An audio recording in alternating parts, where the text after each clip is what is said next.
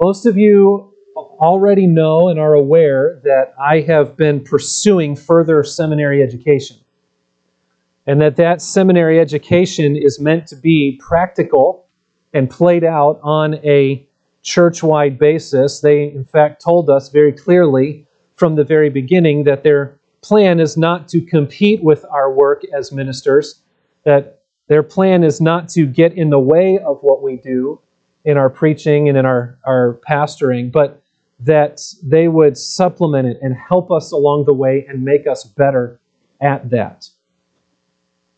Well, the semester that I am in right now is focused on the doctrine of the Trinity. The general focus of the class is on theology in general and how it informs expository preaching. But in our writing assignments and in our research assignments, they decided to go easy on us and assign us research in the area of the doctrine of the Trinity. So I've been doing a lot of reading on the Trinity. And what I want us to do over the next several weeks leading up to Easter Sunday is a part of this study. A summary of the doctrine of the Trinity could go something like this, although if you read all the works that have been written on the Trinity, it probably should be much, much longer than this. But for our purposes today, a summary of the doctrine could go something like this. There is one God, consisting of three persons, Father, Son, Holy Spirit. And these three persons are co-equal, co-eternal, and of one substance. So, there are not three gods, but one God. And there is no hierarchy in God, but all are of the same substance. They are of the same will and mind and mission. Though there is an order in their relationship and in their behavior, Father, Son, and Holy Spirit, they are one. They are of one mind. This doctrine is at the heart of the Christian faith, but I dare say that most of us would have a hard time articulating it, and the more we tried, the more confused we would become. In fact, I know that's the case because I've read some pretty thick books on the Trinity, and the thicker they are, the more confusing they are, because the great scholars have a hard time articulating the doctrine of the Trinity. Why do you think that is? Because we're trying to use finite human language to describe something that is indescribable. And so we do our best, and we try, and we make an effort, though we do so imperfectly. But understanding that God is one, three persons in one God, is a crucial doctrine to the Christian faith. It is vital to knowing God. It is a relevant doctrine in all aspects of life.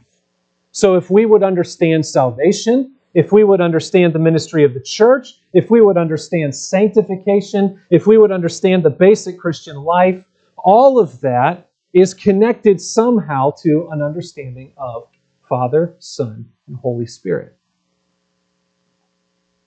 Now, I do not intend for us to do a full series on the doctrine of the Trinity itself. I suspect we'd all be more confused if I tried to do that.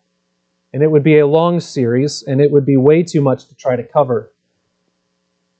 But I did get input recently from our Wednesday night crowd in the form of a survey that has helped me to narrow the focus a little bit. And so what I want us to do over the next several weeks is to begin by looking simply at what Jesus has to say about himself and about his relationship to the Father.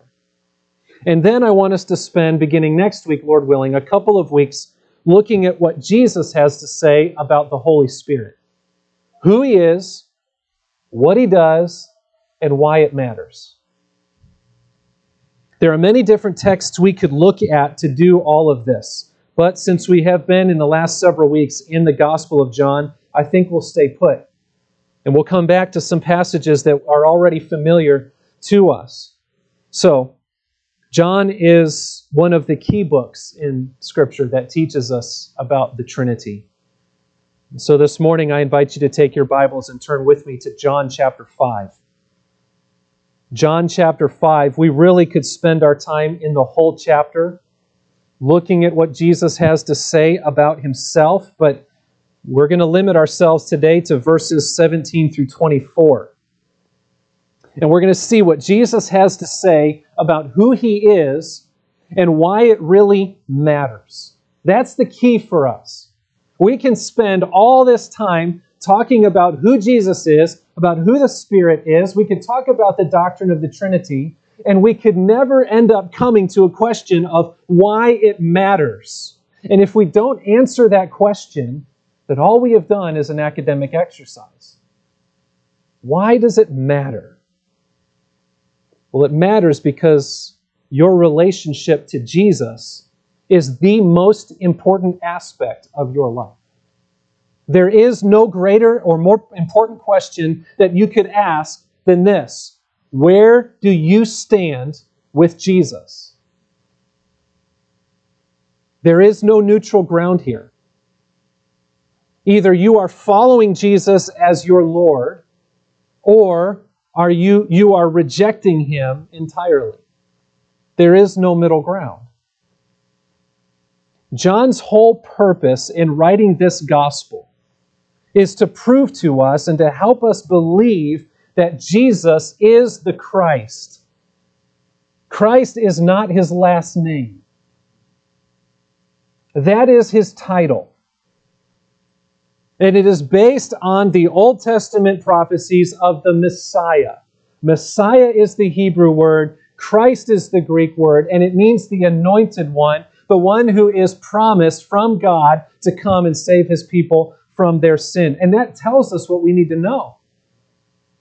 Why is our relationship with Jesus so important? Because it is through Jesus that we are reconciled to God and saved from our sin.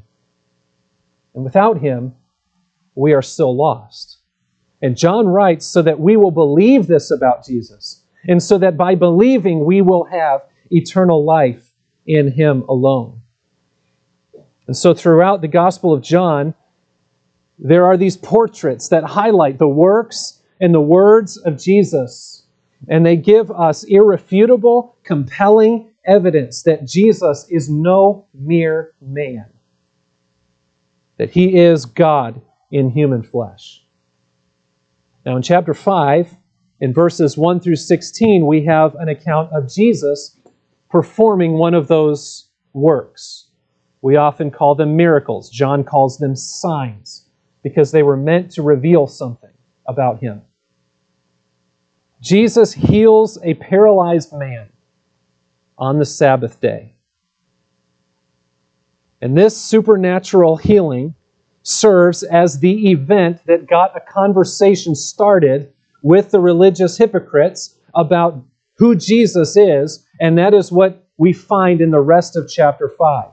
And I think his healing of this man on the Sabbath day, and I think this conversation is why he did things the way he did. I think this is why he healed the man, intentionally to draw the criticism of the religious leaders so that he could expose their hypocrisy, and then so he could teach an important truth about himself. So Jesus heals this paralyzed man on the Sabbath day, and he quickly receives the rebukes and the criticisms of the religious leaders.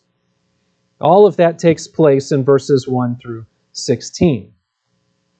Now, at this point, when the people come and start asking him the questions, Jesus could have gone into an explanation about the Sabbath day.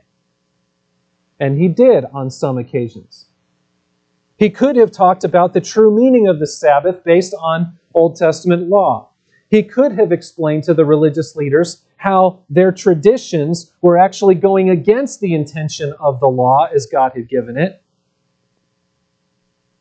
He could have pointed out their error in understanding the whole purpose of the Sabbath day.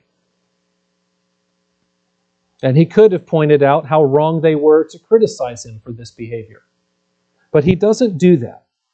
Instead, here, Jesus launches into a discourse that covers the rest of chapter 5. And what he is talking about is all about who he is and why he has the right to do what he does. So rather than try to de-escalate the situation, Jesus actually intensifies it. He actually turns the heat up on himself. He actually makes it worse by saying some incredibly bold things, unbelievably bold things to the religious leaders about who he is, where he has come from, and what he is here to do. As I said, we're not going to cover the whole chapter today. We're just going to look at verses 17 through 24. So if you'll follow along as I read, just for the sake of getting a running start, I'm going to back up to verse 16, and we'll read through verse 24. After healing this man, verse 16, and this was why the Jews were persecuting Jesus, because he was doing these things on the Sabbath. But Jesus answered them, "My Father is working until now, and I am working." This was why the Jews were seeking all the more to kill him, because not only was he breaking the Sabbath, but he was even calling God his own Father, making himself equal with God. So Jesus said to them, "Truly, truly, I say to you, the Son can do nothing of his own accord, but only what he sees the Father doing. For whatever the Father does, that the Son does likewise. For the Father loves the Son, and shows him all that he himself is doing. And greater works than these will he show him, so that you may marvel. For as the Father raises the dead and gives them life, so also the Son gives life to whom he will. The Father judges no one, but has given all judgment to the Son, that all may honor the Son, just as they honor the Father. Whoever does not honor the Son does not honor the Father who sent him. Truly, truly, I say to you, whoever hears my word and believes him who sent me has eternal life. He does not come into judgment, but has passed from death to life." In this passage, Jesus makes an astounding and daring claim. He claims to be equal with God the Father. And he does this in 5 specific ways. He claims to be equal with the Father in his nature, in his works, in his power, in his authority, and in his honor. And that is no small claim that Jesus makes here. And everyone who heard it knew exactly what he was saying. And because he says all of this, Jesus makes unmistakably clear that there can be no middle ground in our response to him. There is no room to claim that Jesus was just a good teacher or a good moral example or a great martyr of the past. There simply is no room. Either he is who he says he is, and thus he is worthy of our worship, or else he is an impostor and a deceiver who is worthy to be rejected and shunned. There can be no third way. These claims are important. These claims are bold. And these claims are vital to our understanding of who Jesus is, and they are meant to lead us to the only proper response: repentance and faith and worship. So who is Jesus? Where do we stand with him? Why does it matter? Jesus himself answers these questions. First of all, then, I want us to notice that Jesus is equal with the Father in his nature. He is equal with the Father in his nature. In verse 17, Jesus gives his initial response to the Jewish religious leaders when they criticize him for healing this man on the Sabbath day. And he throws the gauntlet down just like this. Verse 17, Jesus answered them, "My Father is working until now, and I am working." I love that. He doesn't say, oh, I'm sorry, oops. He doesn't say, you just don't understand something. No, my Father works until now, and I work, period. And notice he says, my Father. He doesn't say, your Father. He doesn't say, our Father. Is God not also our Father if we are in Christ? Yes, but Jesus isn't talking about that level of relationship right here. He's talking about something greater. He's talking about a closer relationship. He was talking about a likeness such as no man would claim with God. He is talking about equality. Calling God his Father in this way makes Jesus out to be the Son of God. And it is a way of describing his nature and his character.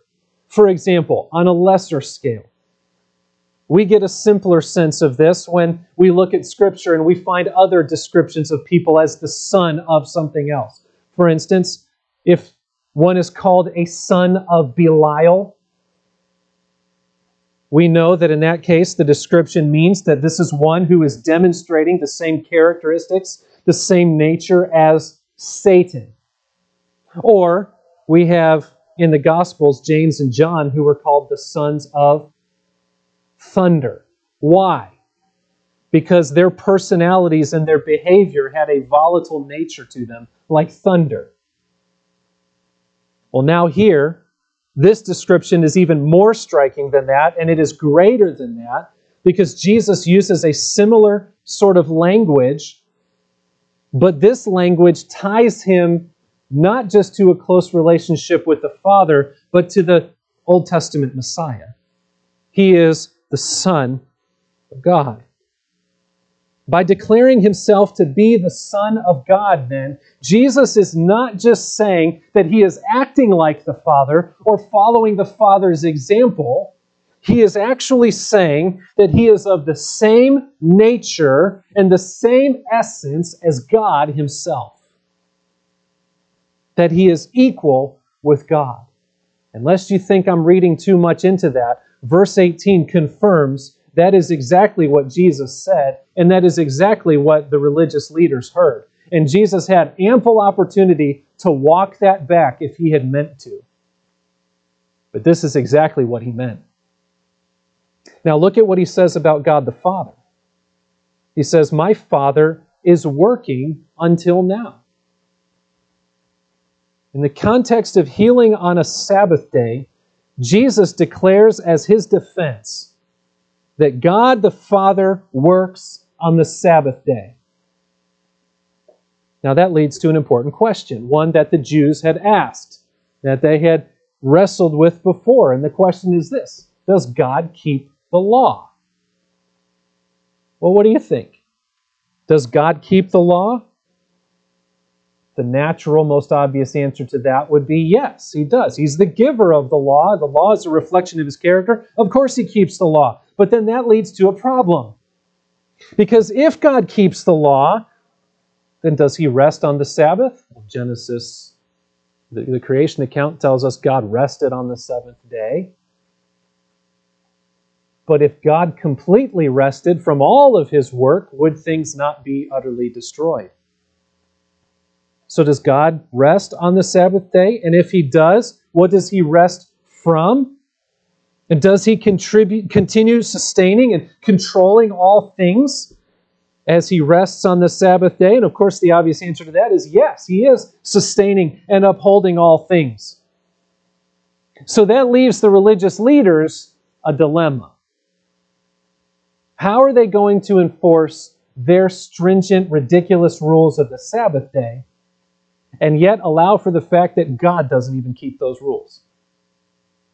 So here, they're in a hypocritical dilemma, and it exposes the legalism that they had attached to the law of God. And Jesus here, with one simple statement, exposes all of that. He blows their system up, and he confronts it head on, essentially by saying God is free and God is right to do what he wants when he wants, in the way that he wants. And the fact that he does it makes it right, regardless of what your law says. He makes the point, God never stops working. He never slows down. He never takes a break from any part of his work of sustaining and protecting and blessing and showing grace and mercy and so on. But then, with all of that in mind, Jesus adds to the statement. Jesus turns the heat up yet again. My Father is working until now, and I am working. Okay, fine. You can make the point about God in heaven. We'll leave that one alone. And Jesus says, because I am one with him, I do what he does, I work on the Sabbath. Period. That would have been a shocking statement to everyone who heard it. And the significance of it was not lost on the religious leaders. We'll see that in a moment. Jesus boldly claims to work at the same level and in the same way as God himself. Yes, he is a man, and yes, as a man he kept the law, including the Sabbath, but as God, he didn't stop working. This is amazing. He is the sustainer of the universe. He is the giver and upholder of life. And he is doing it even in that moment while these religious leaders are talking to him. Can you imagine that? And so in all of this, Jesus makes an unmistakable claim to be the same essence and nature as God the Father. God works on the Sabbath, so do I. We are one, he says. Now, that is an amazing claim. It's an insane claim for him to make from human standards. And it is a claim that is sheer blasphemy if it is not true. Calling God his Father in this way is enough to get the religious leaders worked up because they understood what he was getting at. And verse 18 shows they knew what he meant to say. This is why it says the Jews were seeking all the more to kill him. You don't kill somebody for a minor offense, but in that culture, you kill somebody for blasphemy. Because not only was he breaking the Sabbath, but he was even calling God his own Father, making himself equal with God. So now it's not just that he broke the Sabbath in their minds according to their tradition, but even worse, he claims to be of the same nature as God himself. He in fact claims to be God. Now these religious leaders already didn't like him. They were already opposing him, but this is the nail in the coffin in their minds. Now they really hate him. Now they really want him dead. Why? Because there was no mistaking the claim that Jesus made about himself. And not only did he make the claim verbally, he backed it up with his actions. He just healed a man on the Sabbath day. And then he digs his heels in with what he affirms with his mouth. I do it because I'm God. He demonstrates it, that he is equal with God the Father in his nature. Well, as if that weren't enough. I mean, that should be enough, right? To know he's one with God in his nature. But Jesus continues to pour it on here. He actually goes further. He takes his claim to the next level in verses 19 and 20, where we find that he is not only equal with God the Father in his nature, but also in his works. Look at verse 19. So Jesus said to them, truly, truly, I say to you, the Son, so he doesn't say I, he says the Son, because now he's talking about the big picture. The Son can do nothing of his own accord, but only what he sees the Father doing. For whatever the Father does, that the Son does likewise. And with this, he begins an extended discourse that runs through the rest of the chapter that confronts their error and teaches the truth about who he really is. And he begins it with, truly, truly, I say to you. Most of you are familiar with that phrase now. That's Jesus' phrase of authority that he attaches to the front end of what he's about to say. Because as God, he does not need to wait for any man to give affirmation to the truthfulness of what he says. He is the truth. Truly, truly, I say to you, he says, the Son can do nothing of his own accord. Now that's the negative part of the claim that he is making here. He'll say it positively in a moment. But what he is saying here is it's not talking about some deficiency on Jesus' part, as if he just goes along with whatever the Father says, whether he agrees with it or not. That's not how this relationship between the Father and the Son works. What he is saying here is an expression of purpose and mission, the unity of their purpose and mission, the unity of the purpose and mission between the Son and the Father. And so the positive statement is this: but only what he sees the Father doing. For whatever the Father does, that the Son does likewise. In other words, Jesus, as the Son of God, equal with the Father in both nature and works, does not act independently of the Father, but does what the Father does the way he does it. Don't let the title Son trip you up. You might ask the question, well, wait a minute, isn't the fact that he is the Son and the Father is the Father, isn't that automatically showing us that there's some sort of subordination or lesser level to the Son than there is to the Father? Well, yes, if we're talking in terms that are bound by time and that are finite, like fathers and sons, right? The Father has more authority in the home than the Son does. But that's not what this is referring to. We're talking in eternal terms.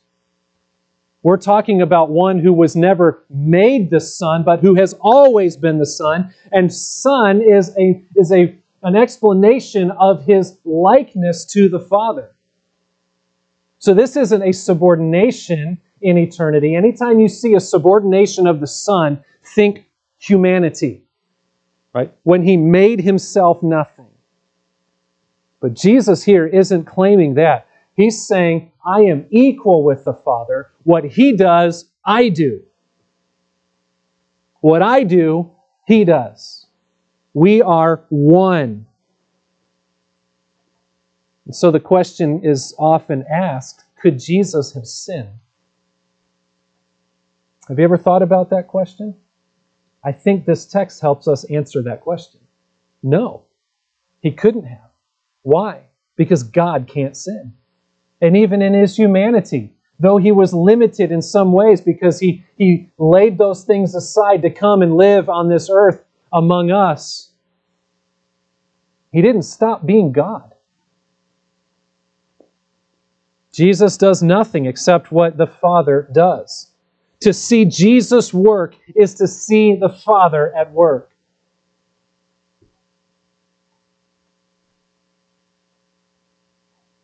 Is there any other person who could claim that? Could any of us claim that? I mean, we strive to follow God's example. We strive to live by his words. But can you or I claim that the only thing we do is what God does? No. Can we ever claim that we do nothing of our own purpose, but only God's? No. Because we're still sinners. In fact, in our sin, we work at cross purposes with God all the time.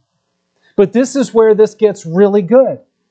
Because Christ only does the will of the Father. And if we are in Christ, we are reconciled to the Father. And if we are in Christ, we have the perfect Holy Spirit at work in us, which means even though in our sin we may from time to time work at cross purposes with God, in Christ we are still brought into God's will. Isn't that amazing? And if Jesus isn't one with the Father, none of that's possible. Jesus does what the Father does because they are equal in their nature and their works. And if that is true, that also implies that they are equal in their will and their purpose and their mission. Their activity is the same. It is unified. It is a unified will. It is a unified purpose. It is a unified mission. And now, beginning in verse 20, we see how that is played out. How are they equal in nature? How are they equal in their works? What does it look like? Jesus explains further in verse 20, "For the Father loves the Son and shows him all that he himself is doing." Again, that doesn't mean that the Son is somehow ignorant of all of this and the Father says, "Hey, check this out. You're going to like this." No, they're one. But this highlights their relationship of love. The Father loves the Son. That speaks of the closeness of their relationship together. It is a relationship of perfect love, which means perfect unity in their mission, and all of that drives their works together. And so in this union, the Father shows the Son all that He Himself is doing. That is an eternally and perfectly open relationship. There are no secrets. There are no cross purposes. There are no gaps in their thinking. There is no vagueness among them. There is no breakdown in communication. There is no contradicting will. While Jesus suspended the independent use of some of His attributes when He became a man, He still held on to His deity. He was always united with the Father. He was always intimately aware of and involved in the work of the Father. Not just in agreement with what God the Father wanted Him to do, but inseparably one with Him in all of it. Why is that important to understand? For this purpose. So that we know that the Lord Jesus Christ is the physical expression of God Himself. The Apostle Paul says as much in Colossians 1, verse 19, when he says, "In Him," that is, in Christ, "all the fullness of God was pleased to dwell." He wasn't a partner with God. He wasn't the offspring of God as if He had been created at some point in history. No, He is, in Him is the fullness of God. And Paul says again in chapter 2, Colossians 2:9, "In Him the whole fullness of deity dwells bodily." The Father and the Son are united. They are unified in their nature, essence, work, and mission. Now the last part of verse 20 continues, "And greater works than these will He show him, so that you may marvel." So that you may marvel. Apparently there was some cynical thought among the religious leaders that went something like this. Well, we have seen greater works from God before than anything that we have seen from you. A funny thing to say to a guy who raises the dead and heals the paralyzed people. What?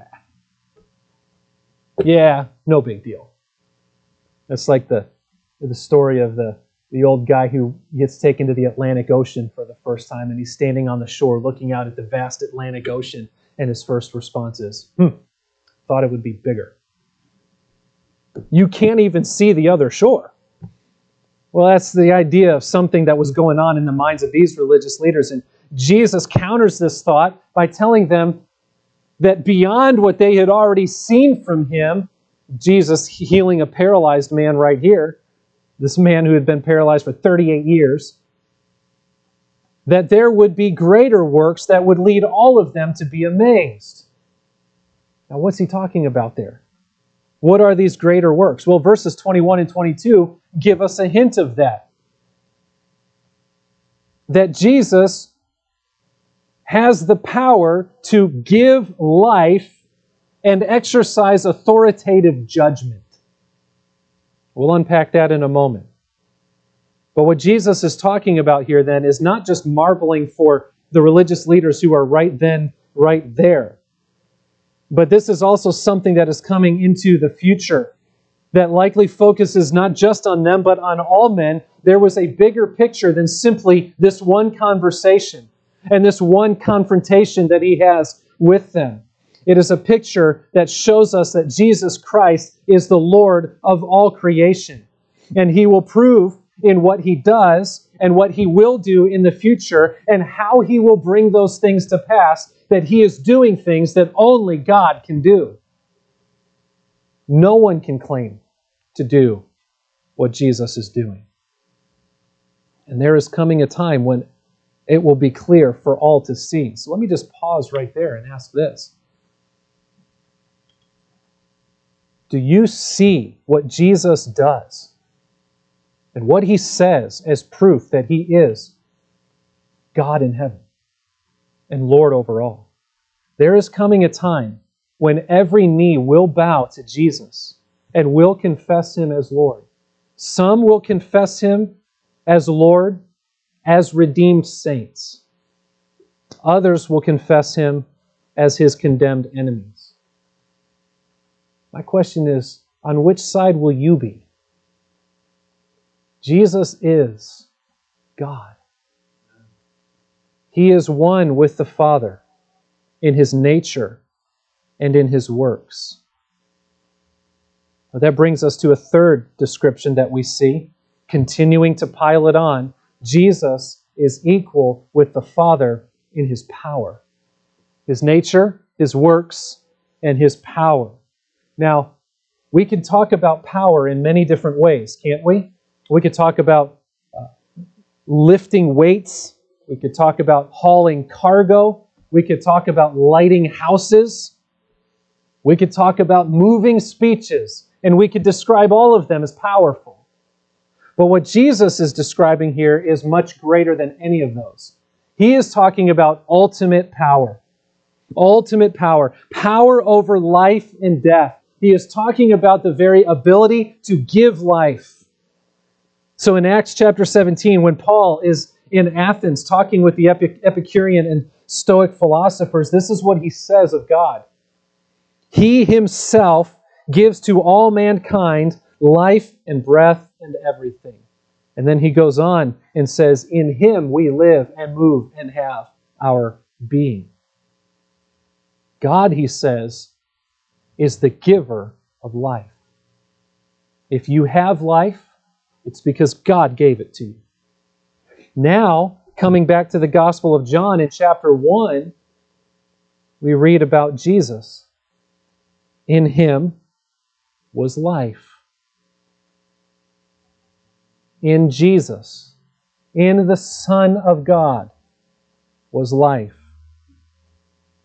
In other words, as Jesus declares here, just as the Father gives life, so also does the Son give life. He is the source of life. He is the giver of life to whomever he chooses. And yes, this includes physical life. Nothing exists, nothing survives apart from Christ. But it's not just physical life, it's also spiritual life. Anyone who comes to spiritual life, who would be reconciled to God and have eternal life, comes through the Lord Jesus Christ alone. You cannot come any other way. And so in John chapter 11, when he's raising Lazarus from the dead, Jesus proclaims this, I am the resurrection and the life. Whoever believes in me, though he die, yet shall he live. And everyone who lives and believes in me shall never die. Indeed, true life is found only in the Lord Jesus Christ. I like the way one commentator summarizes this point. He says this, unlike Elijah and Elisha, Jesus did not merely act as God's representative when he raised the dead, but as God himself. The Son himself gives resurrection and spiritual life to whom he wishes. As God is the source of life, so Jesus Christ is the source of life.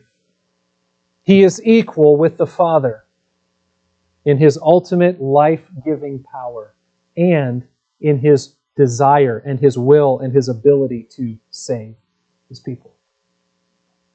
That brings us to a fourth consideration. Nature, works, power, and now we see Jesus is equal with the Father in his authority. His authority. Look at verse 22. The Father judges no one, but has given all judgment to the Son. Now, there are other parts of Scripture, Genesis 18:25 being one example, where we find that God is the judge of all the earth. And we might assume that that means God the Father, and I believe it does. But here we read that the Father judges no one. So have we found a contradiction in Scripture? No, we haven't. We have found somewhat of a clarification. This doesn't mean that God never judges anyone. Rather, it indicates that the work of judgment has been delegated to the Son. That's the next phrase. The Father has given all judgment to the Son. The one who died on the cross. The one who came to demonstrate His love to us. And that while we were still sinners, to die for us and to reconcile us to God, He is also the judge. He is the resurrected, glorified judge of all things. And there is a future aspect to this, where Jesus is the ultimate judge who will execute final judgment on the earth, as we see described in the book of Revelation. But there is more to it than this. Judgment has the idea of authority, or we could say jurisdiction over all things.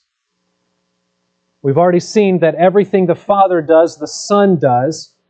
That Jesus, as the Son, is acting. He is the acting agent in the Father's will. And now we continue to see that as the judge, as the authority, He is the creator, He is the sustainer, and He is the judge of all creation. So Jesus here is claiming ultimate authority over all things. Ultimate, supreme authority. Turn over to Colossians chapter 1 with me, and you'll see how the Apostle Paul describes this. Colossians chapter 1. Look at verse 15. He is the image of the invisible God. Here's another text we could have gone to for a message, and maybe one day soon I will. He is the image of the invisible God, the firstborn of all creation. That doesn't mean that He once was non-existent and came into existence. It means He is exalted as the highest over all creation. For by Him all things were created, in heaven and on earth, visible and invisible, whether thrones or dominions or rulers or authorities. He created the authorities that exist in this world. All things were created through Him and for Him. He is before all things, and in Him all things hold together. And He is the head of the body, the church. He is the beginning, the firstborn from the dead, that in everything He might be preeminent. For in Him all the fullness of God was pleased to dwell, and through Him to reconcile to Himself all things, whether on earth or in heaven, making peace by the blood of His cross. He created it. He sustains it. He has reconciled it to Himself for His own glory. He is the center of all of it. The Lord Jesus Christ is the highest authority in all the universe. All things were made by Him. All things belong to Him. All things continue and are sustained by Him. And all things answer to Him. That means every one of us. None of us exists without His creative work. No one lives apart from His sustaining will. No one comes to eternal life except through His saving mercy and grace. He is the ultimate authority over all things. And so our relationship with Him is of supreme importance. When we put all of that together, we see that the Lord Jesus Christ is the Son of God, Lord of all, the sovereign ruler of all creation, and the sovereign Savior of His people. He is equal with the Father in His nature, His works, His power, and His authority. And now finally we see that Jesus is equal with the Father in His honor. This is the culmination of everything we've covered so far. This is what it is meant to bring us to. This is the purpose of these other truths. Those other 4 points were intended to lead us to this point, that we would honor the Son as God, that we would worship the Lord Jesus Christ as God. So look at verse 23. That all may honor the Son just as they honor the Father. Since He is the essence of God Himself, since He is the reason we exist and He is the source of our life and the one to whom we will give an account for our lives, we must bow to Him. We must submit to Him. We must worship Him and we must serve Him. This is the logical conclusion we must come to if all of this is true. It's the reason we exist and we're created. One preacher summarizes it this way: this is the consequence of all the previous claims, so that the only possible right response to the one who created everything and who will bring everything to its consummation and who, by the way, in the middle upholds everything by the word of His power, the only possible response is that He is to be honored in the same way that God is to be honored. So Jesus here claims to be God, and He insists on being worshipped as God.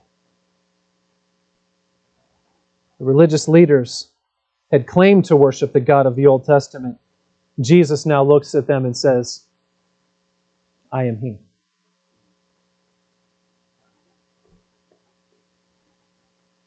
So you can see that there is no room for neutrality here, right? How could we possibly think that Jesus was just a good guy, a good religious figure, a great martyr of history? If you think that, you clearly have not been reading the story. You have not been listening to the things that Jesus Himself said. These are outrageous claims that He makes. And He makes them in the face of the most highly respected and authoritative religious leaders at that time. And He looks them in the face and He claims to be God and He demands their worship. So, either He is a deranged lunatic or He is who He says He is. And the reality is there's only one real option. The evidence is clear and it is sustainable throughout Scripture and throughout history. Jesus is who He says He is. And if you think otherwise, you're just not reading the story. You're just not thinking clearly. Jesus is the visible revelation of the one true God.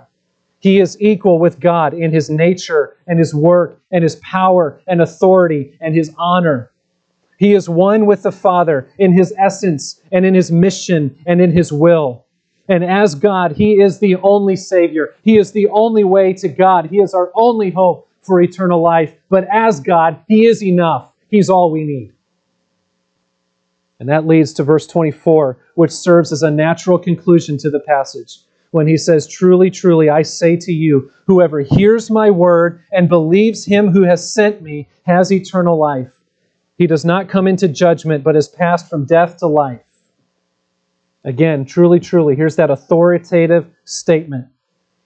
And those words, hearing and believing, have the idea of not just hearing the words, but taking them to heart. The one who hears the word of God, who hears the truth about Jesus, must believe it and accept it. And believing it means responding to it and acting upon it. Not just acknowledging facts to be true, but orienting your life around it. And so in this case, it means repentance from sin. Recognizing that He is the holy God and we are unholy sinners. And so we are condemned because He is who He is. But then repenting and believing that in Him there is salvation. Repenting, turning to God in faith, and finding eternal life only in Him. The one who does so, Jesus says, does not come into that judgment, but is passed from death into life. So friends, I come back to the most important question. Where do you stand with Jesus? I'm not asking for a Sunday school answer. Well, Jesus died on the cross for my sin. I get that is important. My question is, what has it done to you? Where do you stand with Him? If you are not embracing Jesus as your Lord and Savior, then you are currently opposed to Him and under His judgment. Those who embrace Him Receive the eternal life He gives. You want life? Come to Jesus. Come to Jesus. He is not just a good guy. He is the Son of God and Savior of the world. So He is able to save. And He is willing to save. Won't you come to Jesus? Yield your life to Him and find the salvation that He so graciously offers. Let's pray.